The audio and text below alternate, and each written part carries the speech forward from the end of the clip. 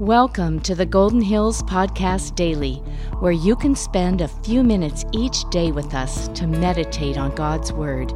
Now, here's today's encouraging message. Hello, I'm Pastor Matt Pearson. I serve at Golden Hills Community Church as the pastor of small groups and recovery ministries. In today's Golden Hills Podcast Daily, we'll be in the book of Philippians, studying chapter 4, verses 4 through 7. So I'm going to go ahead and read for us the passage this morning in Philippians 4. Verse 4, it says, "Rejoice in the Lord always. I will say it again, rejoice. Let your gentleness be evident to all. The Lord is near. Do not be anxious about anything, but in every situation by prayer and petition, with thanksgiving, present your requests to God. And the peace of God, which transcends all understanding, will guard your hearts and your minds in Christ Jesus."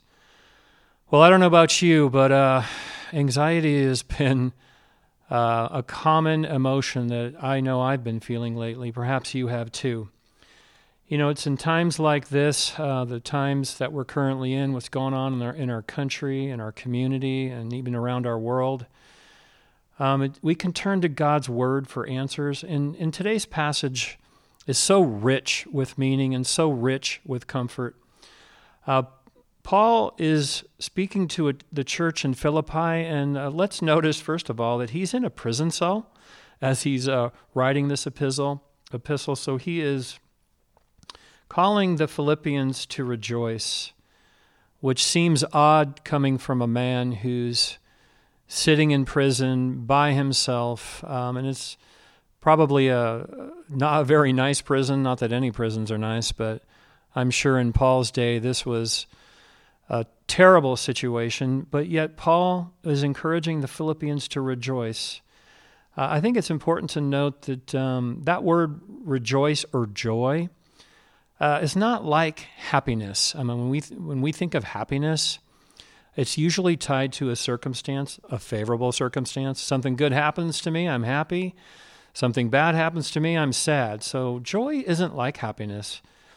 Joy is a gladness. It's still this sense that I can be happy or that I have this gladness about me, but it's a deeper gladness, and it's not tied to favorable circumstances. Joy can be an attitude that we have. It can be an inner conviction, one that is trusting that God is in complete control. The other thing interesting about joy is not an absence of conflict.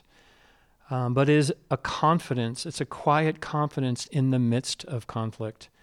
And so here, Paul's life is in utter turmoil. It's turned upside down. He's imprisoned. And he's writing to a group of believers in Philippi who are, number one, they're anxious about what's happening to Paul. I mean, he's their leader. He helped start the church in their town. And here they find and they hear that he's in jail. And being persecuted. So they're feeling some anxiety about that, of course.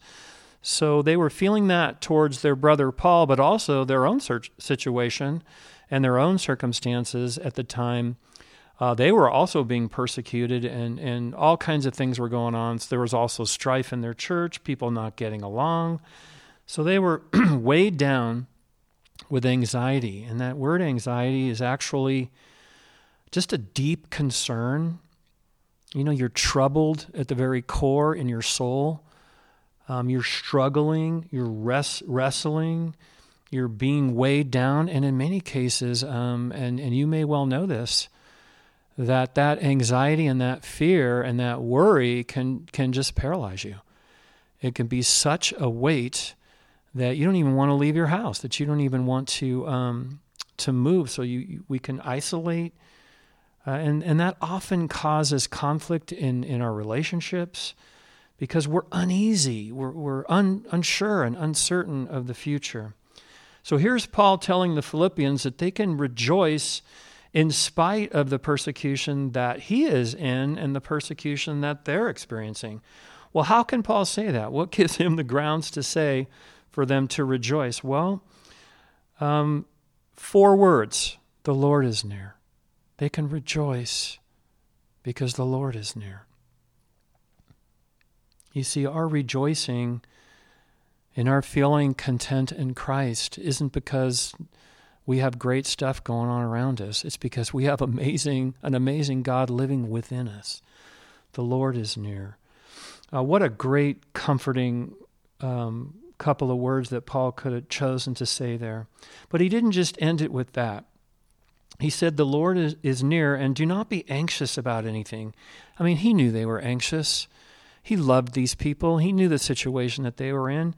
So he was saying, hey, you guys don't have to be anxious, but instead, in every situation, by prayer and petition, with thanksgiving, to present your requests to God. And then there's a promise that the peace of God, which transcends all understanding, will guard your hearts and minds in Christ Jesus. There he says it again. They can rejoice because they're in Christ Jesus, because they have the Spirit of the living God living inside of them, and that's never going to be taken away. That's never going to be in jeopardy or in doubt. That's a certainty. They can rely on that, and they can rejoice in that. So in spite of what's going on around them, they could rejoice that they were united with Christ, and they had a union with Christ inside of them. And that being united with Christ can create a gentleness. So he said, let your gentleness be evident to all. In the midst of crisis, in the midst of unforeseen circumstances and situations that are in doubt, we can still be gentle, even though people around us may be panicking or getting on each other or holding resentments against people who are in charge and doing things maybe differently than they would do it. But yet, being united with Christ and in Christ, we can remain calm and be gentle. The other benefits about being united with Christ and in Christ is that we can pray. We can bring every situation to God with thanksgiving. So I want you guys to notice something here that's very unique about this passage. That's very, to me, very, it just helps me get through times like this. But notice the progression here that Paul says, don't be anxious about anything, but in every situation, by prayer and petition, with thanksgiving, present your requests to God.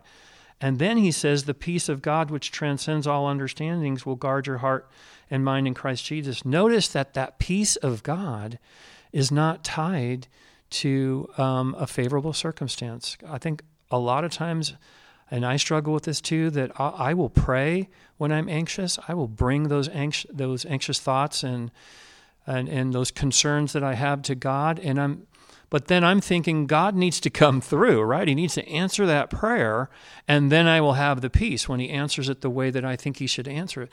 But that's not what this passage is saying. The passage is saying that the peace of God that goes beyond anything that we could understand, that kind of peace comes from just releasing it to God in prayer. It doesn't matter what the outcome is. It doesn't matter if the prayer gets answered the way we think it should get answered.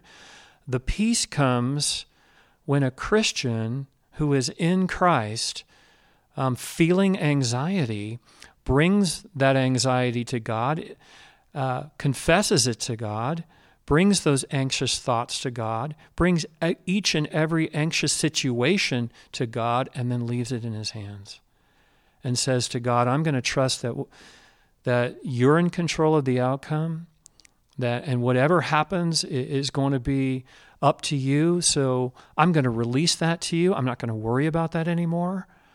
It's in your hands now, Lord. And I'm saying, I can tell you from personal experience, when I've done that with God, when I've been feeling paralyzed and stuck because I'm in situations where the future or what the outcome is going to be is uncertain, I can just be honest with God in prayer. I've been very anxious lately, as I'm sure you have too. I don't know what's going to happen with the situation in our world, and neither do you. It's a day-by-day, hour-by-hour thing going on. This has never happened before in the history of the world, at least in this proportion. But I don't have to be anxious about that. I woke up this morning incredibly anxious. But I know that I'm in Christ, and I know that God is in control. And I know the fact that I can, through prayer and petition, be honest with God about my anxiety, and then present my requests to him, and then trust that he's got this thing under control. I found myself praying this morning, and my prayer, among other things, but I think the central prayer for me was that he would be enough. That no matter what happens with the virus, no matter what happens in our country and in our world, no matter how this thing turns out, that I would be content and that I would be confident and that Jesus Christ would be enough for me, that it doesn't have to work out the way that I think it should work out. Now, I'm praying to that end, as you are too, I'm sure.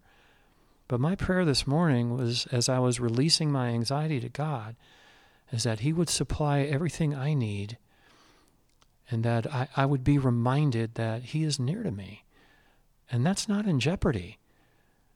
That I'm in Christ Jesus. That I have perfect salvation. That I'm never going to not be with him, no matter what happens on this earth.